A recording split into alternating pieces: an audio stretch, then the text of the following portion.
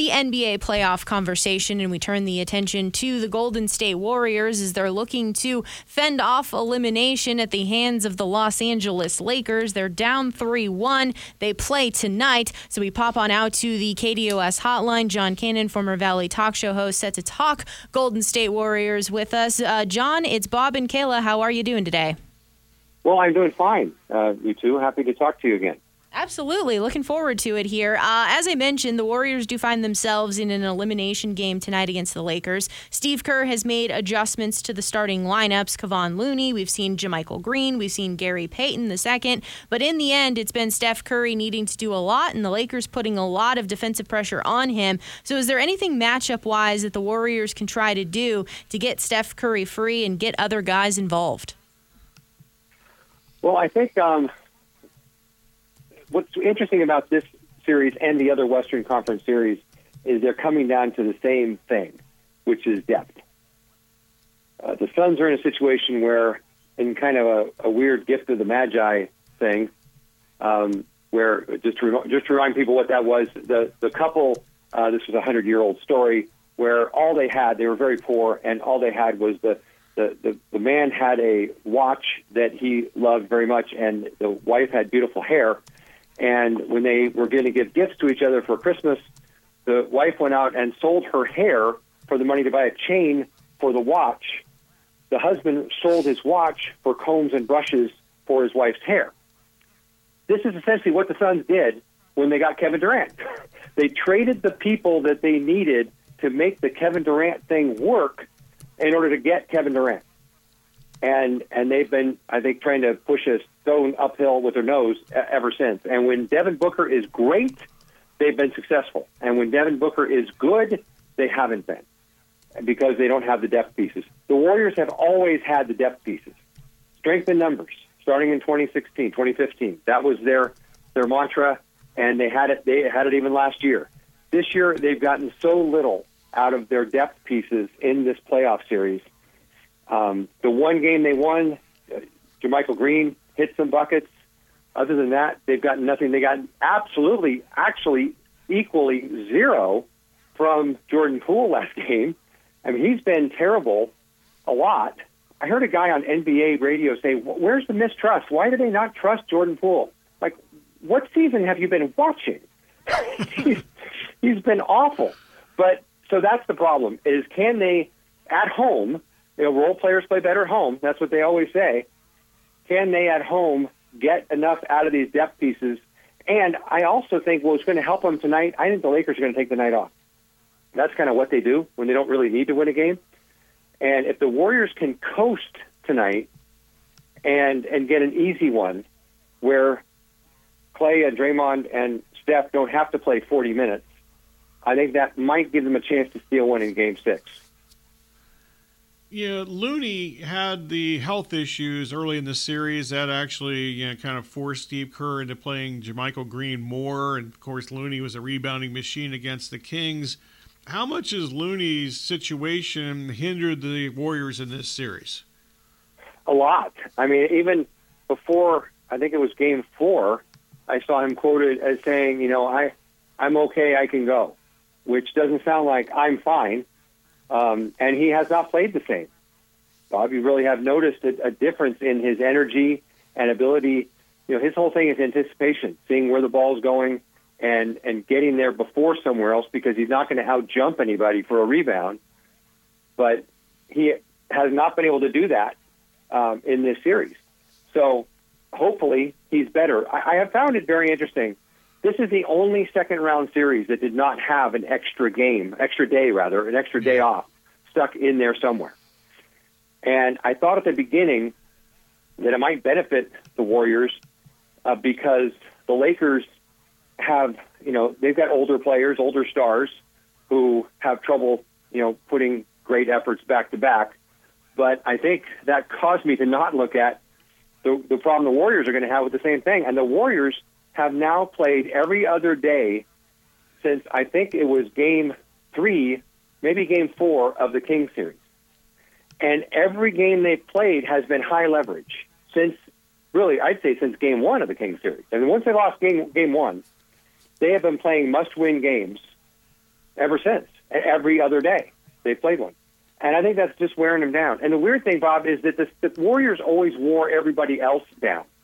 They acted having to guard Steph Curry and Klay Thompson as they skittered around the court constantly would, by the fourth quarter, take its toll, and players just wouldn't have it in them to go close out on that shot or to block out on that rebound. Well, now it's the Warriors who are running out of gas, and I thought that last couple of minutes of the fourth quarter really showed that in this last game, that they were not going to the hole because they didn't have the energy to go to the hole. They were settling for three-pointers because it was all they could do, and then, of course, the three-pointers were coming up way short because they were exhausted. So I think they're a team in trouble, and like I said, I think the only way out for them is to have a really great push in the first quarter of this game, convince the Lakers there's no point to continuing, and get them off their legs for most of the rest of the game.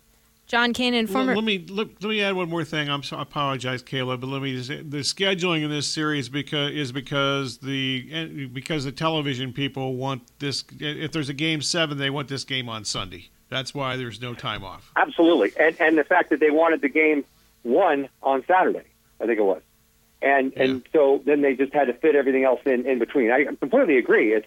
It's because this is great TV theater, but the Warriors had 36 hours between the end of that Kings series and the start of the Lakers series. I mean, yeah, you're playing at home, but that doesn't make up for a 36-hour break between games.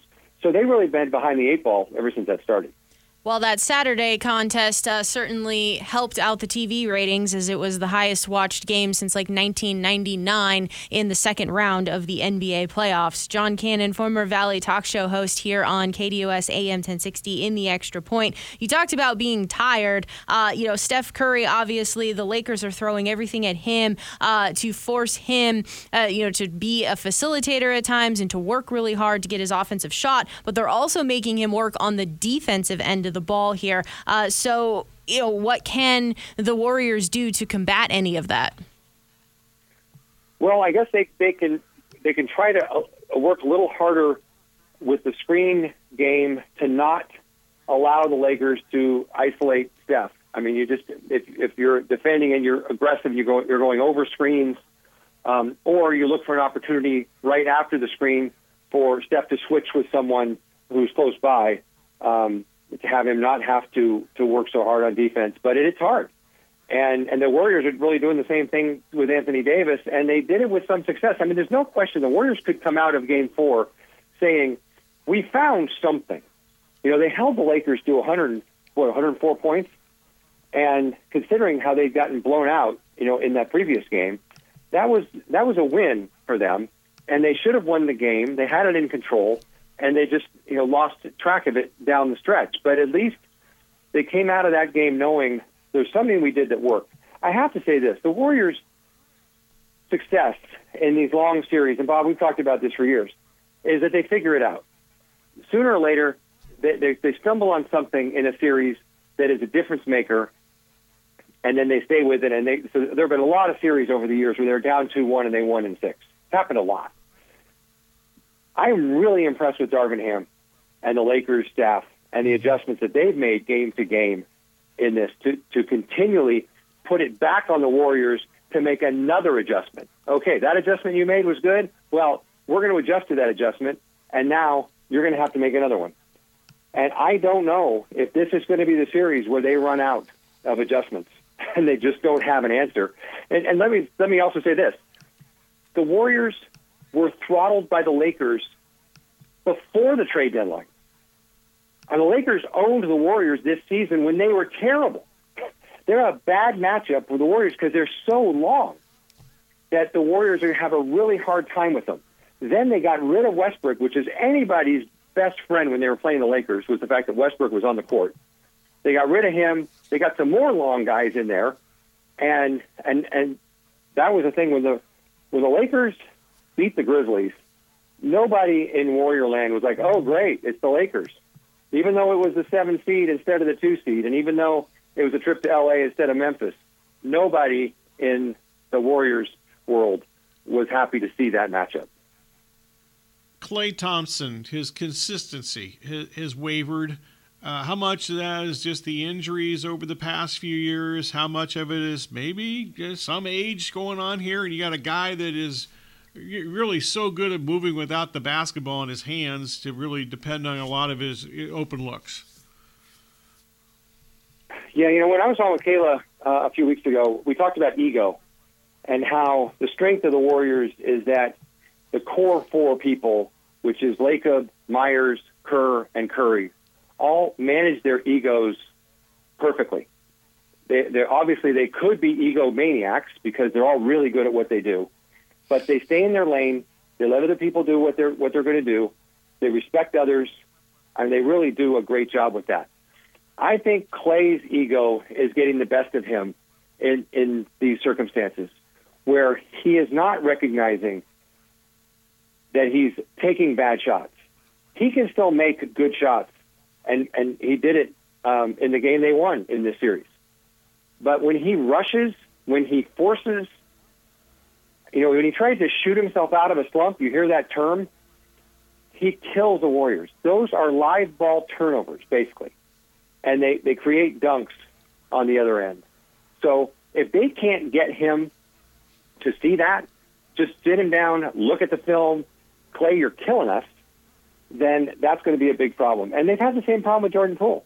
They've not been able to get him to see that his driving to the basket with no plan just doesn't ever work. And falling down once you get there, which is his other big thing that he does to try to get a foul call and never does, that doesn't work either.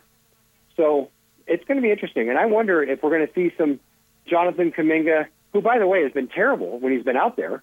He's very physically gifted, but he misses a lot of defensive assignments and had played pretty well during the season, a couple of different stretches. But I just don't know that Kerr has the buttons to push right now. John Cannon, former Valley Talk Show host right here on KDUS AM 1060 in the Extra Point. Okay, so you say you don't know if Steve Kerr has the buttons to push or what buttons to push here. So does that mean it comes from Draymond tonight? Is he the answer? Well, he's another guy that has not been consistent in this series. And part of it is very tough matchup for him. Guarding AD, tough. I mean, he gives up a lot of height to him. So there's no question they need a great game from Draymond.